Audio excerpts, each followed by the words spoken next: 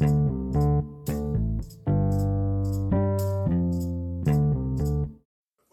to the defense to the prosecution. How a jury will be selected for the first former officer charged with murdering George Floyd to stand trial. Plus, we break down pretrial motions, an inside look into Derek Chauvin's possible defense, and hear from the family of George Floyd as they sit in the courtroom for proceedings. I miss my brother. And the unusual virtual hearing for the so-called Doomsday Cult couple. The breakout room and the vacated hearing explain why Lori Vallow Daybell is insisting she be called by her married name. Law and Crime Daily, covering court cases from coast to coast.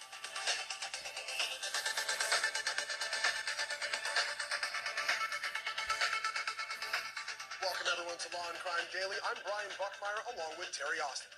Jury selection is underway in the trial of Derek Chauvin charged with murdering George Floyd. Angela Levy is in Minneapolis for us and has the latest on the tedious process of selecting a fair and impartial jury. Yeah, Brian, jury selection is moving along here in Minneapolis, a little slower than anticipated because of COVID-19 restrictions, but potential jurors were told to fill out a questionnaire that would help streamline the process.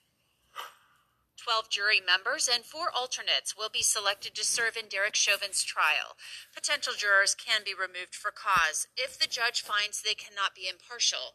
Both sides can also strike a potential juror without giving a reason. That's called a peremptory strike. The defense has up to 15 peremptory strikes, and the prosecution has 9. Juror number 1 is a white male. He works as a chemist. I support the message that every life should matter equally. I don't believe that the organization Black Lives Matter necessarily stands for that. I do think that the phrase and the movement stand for that. Jurors are asked how much they know about the case, whether they participated in demonstrations about police brutality, and how much contact they have had with police. The defense struck one juror because of his martial arts background. Prosecutors questioned whether the defense really wanted him removed because he was a person of color. Juror number 4 self-identifies as Hispanic, as did first juror that was struck by the defense. I disagree that the juror did not articulate strongly held opinions. He specifically referenced in his questionnaire illegality of certain moves, certain tactics. He stated that he had formed the opinion that these officers had taken the law into their own hands. The defense has provided a race-neutral reason for its strike. And so far, 2 jurors have been selected to be a part of the final jury that will be impaneled on March 29th. 1 woman and 1 man. That woman, it was pretty interesting. She said she was actually super excited to be called for jury duty. We don't hear that very often. And when the judge told her she would be part of the jury, she said, awesome. Brian? Interesting reply, but thanks, Anjanette. Jury selection began on day 2 of proceedings after prosecutors asked the judge to halt the trial. The judge has refused. Now the defense is petitioning the state Supreme Court. Derek Chauvin is facing 2 charges, second-degree unintentional murder and second-degree manslaughter. Prosecutors also charged Chauvin with third-degree murder. The judge dismissed the charge for lack of probable cause. The Minnesota Court of Appeals recently ruled the trial judge erred in not reinstating the charge. Now, Chauvin's defense has filed a petition for review with the Minnesota Supreme Court, asking the higher court to review the matter. I feel I have an ethical obligation to my client and to other criminal defendants to do so because it was a precedential opinion. Prosecutors then went back to the Court of Appeals asking for a stay in the trial.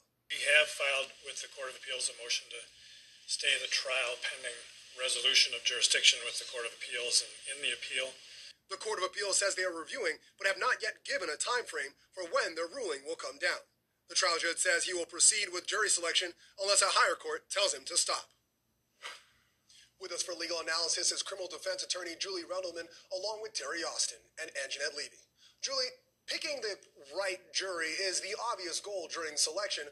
What kind of juror, though, do you think the prosecution is looking for?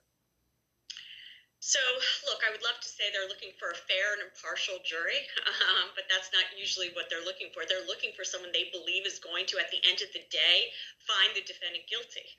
And so that means someone who is potentially more supportive or more anti-police anti-police than, some of the other jurors. Keep in mind when a defense attorney and prosecution are deciding who the juror is going to be, neither side really wins. It's really about a battle of one person getting rid of the other one person getting rid of another, and then there's really a compromise that comes in as to who the final juror is. Yeah, defense attorneys often say you never really get who you love, just kind of who you can like or tolerate. Terry, two jurors have been selected, the first being a white male chemist who has not seen the video but has been to the mural. How do you see the selection process going? Brian, if I had to characterize this process, it would be slow and methodical. Every juror is being questioned individually, and the judge is asking questions first, and then he's handing it off to defense, and defense is asking the same question. The first question he's asking everyone is, if you had to describe yourself to me when we just met, how would you describe yourself? And then, of course, he gets into the details about the questionnaire. But I think it's interesting that the two people they've selected so far have been individuals who have said they can keep an open mind. And I think Anjanette's point about the female who was chosen saying awesome, she was very interesting. She was very excited. She's, I think, a chatty catty, and I think she will be very interesting on the jury. Exactly. Now, Anjanette, are you able to see the jurors or the court staff? What's the general mood in the courthouse? Yeah, we are being kept out of the courthouse. We're watching a live feed of the proceedings, and so we can't really see the jurors coming in and out. We are being kept on the other side of the courthouse. Obviously, some of these jurors have expressed concern about their safety. They don't want their names getting out, and we don't show jurors anyway. It's just a big no-no in court. You don't do that. So the mood here I would describe, I think it's a little tense. It's not as tense today. There weren't any protesters at the courthouse, but I think it's tense. It's a serious situation and a big criminal case. So I think there's reason for a little bit of tension and concern about security given what happened last summer. Thank you, everyone, for your contribution. Still ahead on Law and Crime Daily, why Lori Vallow Daybell is filing a motion in court to be called by her married name. But first, what will and won't the jury know about the George Floyd case once they've seen it? We break down all the behind-the-scenes motions next.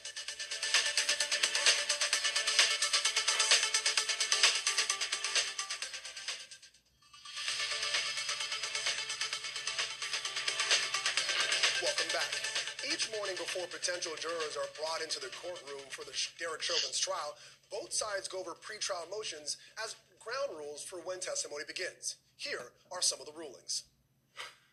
The off-duty Minneapolis firefighter who was present when George Floyd died can talk about what she observed, but not what she believes could have saved him. Prosecutors plan to call the Minneapolis police chief, who can say Derek Chauvin employment dates, but not the reasoning for his firing. The defense plans to call use of force experts who are expected to say that Chauvin acted within his training guidelines. Dr. Michael Bodden, who was hired by George Floyd's family to perform an independent autopsy, will not be called to testify. The cause of death, in my opinion, is asphyxia due to compression of the neck, which can interfere with blood flow and oxygen going to the brain. Those findings differ from Hennepin County medical examiner Dr. Andrew Baker, who ruled Floyd's death was a homicide caused by a cardiopulmonary arrest while being restrained by law enforcement. Dr. Baker is expected to testify. And in another motion, the defense tried to get in evidence from George Floyd's 2019 arrest. Anjanette Levy is live in Minneapolis to explain why the defense says it's relevant to the ongoing trial. Yeah, Brian, the defense is claiming that this is basically an MO, a modus operandi for George Floyd, that when he encounters police, that he swallows drugs so that they won't be able to find them. During the defense investigation of this case, Eric Nelson, the defense attorney for Derek Chauvin, said that defense investigators noticed a white powder in the back of Chauvin's police cruiser. That's Squad 320. You'll hear a lot about that throughout the trial. Nelson said those drugs were tested by the state and were found to contain fentanyl and methamphetamine, and that the drugs belonged to George Floyd. In reviewing photographs of Squad 320, there appeared to be white substances throughout the back seat of the squad car. So myself and some of the other defendants' attorneys and our investigators went to inspect Squad 320. It was very apparent that what was in Squad 320 was controlled substances. The state of Minnesota then subsequently had those substances taken out of the squad car and tested. They are, in fact, methamphetamine and fentanyl, and they contain the DNA of George Floyd. So they are partially chewed up pills. Now, Judge Cahill said that he was not convinced by Eric Nelson's arguments. He questioned how this could be relevant since Derek Chauvin may not have even known about that 2019 arrest or the fact that George Floyd had swallowed drugs in the past. Prosecutors say, actually, during that 2019 arrest, that George Floyd was given medical treatment and he was not restrained. Judge Cahill told Eric Nelson to submit something in writing so he could reconsider this request. That request had been denied earlier in the case. Brian? Thanks, Anjanette. Back to analyze the jury selection and the trial of the death of George Floyd. Terry, the defense is clearly focused on the fentanyl in George Floyd's car, body, and the police car. How do you see that being argued in court? Look, I think that that is one of their bigger arguments. They only have a few arguments. One is that, he died because of the fentanyl. One is that they were acting properly because they were, doing reasonable force. And the other is that he was resisting arrest. I think the whole problem here, however, with the fentanyl is that they're going to make George Floyd look like he is a victim here. And I think it's not going to go over well because basically they're victim blaming. And had it not been or the knee on his neck, he would not have died. So I don't think that that strategy is necessarily going to be successful. Now, Julie, I'm curious about what you think of this theme I saw the defense kind of throwing out there, that the jury should measure both sides equally. To me, that sounds like they're not recognizing the prosecution has a burden here and that it's shared. What do you think? Yeah, so, anytime as a defense attorney, I think one of the big strategies we always assume they're going to make is, it is not my burden. I can literally sit here, we've often heard them say, I can sit here and sleep the whole time, and still the prosecutor must prove this case beyond a reasonable doubt. And so a defense attorney has to be very careful when they're questioning the jury, when they are presenting their evidence or even cross-examining individuals, that they make it very clear to the jury that they have absolutely no burden whatsoever, and it's all on the prosecutor. With that said, keep in mind one of the most important things when you're picking a jury is for a jury to in a sense, I hate to say this, like you, feel like you can relate to them. And he may view that approach as a way for him to get the juror to embrace him, to get the jurors to believe that he's being fair, and they want to hear what he has to say, and at the end of the day, maybe they'll go along with what he's saying versus what the prosecution is saying. We'll see if they like him enough based on that. And Jeanette, day one was a false start to jury selection. Do you get the sense the trial is finally off to a running start? I mean, all day long, they've been questioning potential jurors. So we have 2 jurors seated. Day 2, it has been full of questioning of jurors, just some motions at the beginning of the day. So it is up and running until the Court of Appeals steps in and tells Judge Cahill to stop. We don't know if that will happen, so we're just waiting to see. Of course, we've got 2 selected. We're waiting for 10 more jurors and, of course, 4 alternates. So quite some way to go, but first day of jury selection seems to be productive. Thank you. Coming up on Law and Crime Daily, with all eyes on Derek Chauvin's murder trial, how will this affect George Floyd's civil case? Our expert analysis coming up. Plus, it's Lori Vallow Daybell, the demands Lori Vallow was making in court, and the ruling that was made after a breakout session with the prosecutor. You don't want to miss.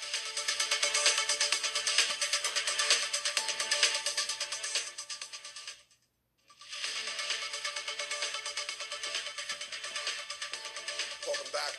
A court hearing for the so-called Doomsday Cult couple ended with little information being revealed. Terry Austin is here to explain what the secretive meeting could mean.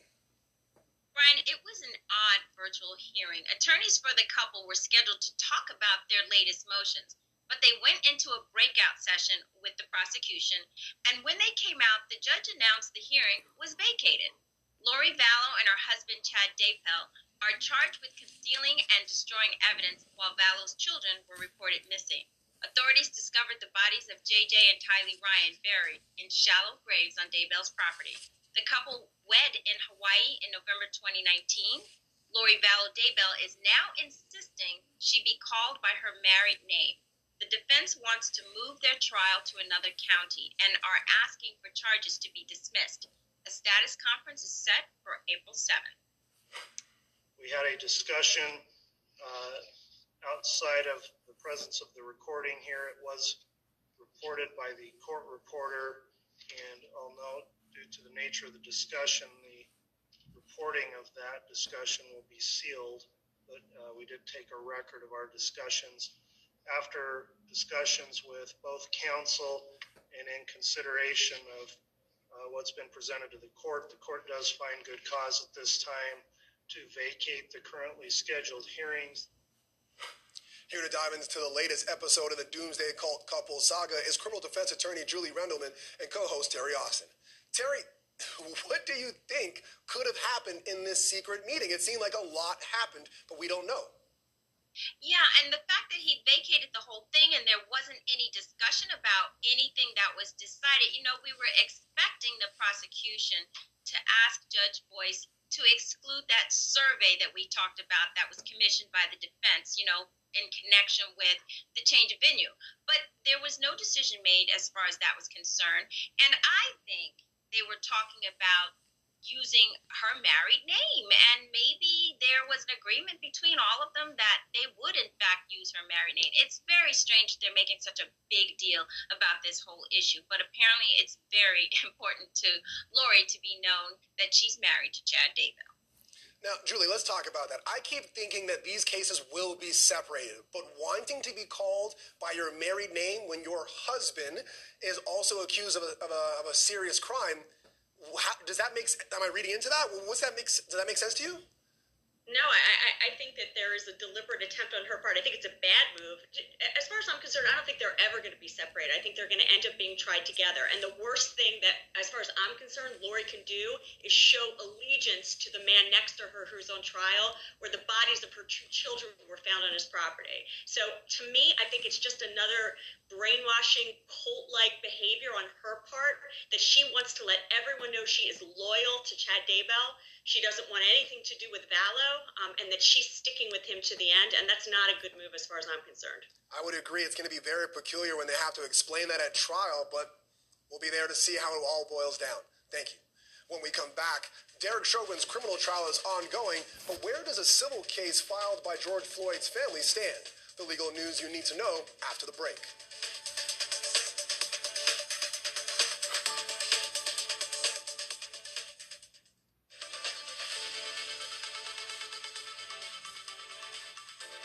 Welcome back.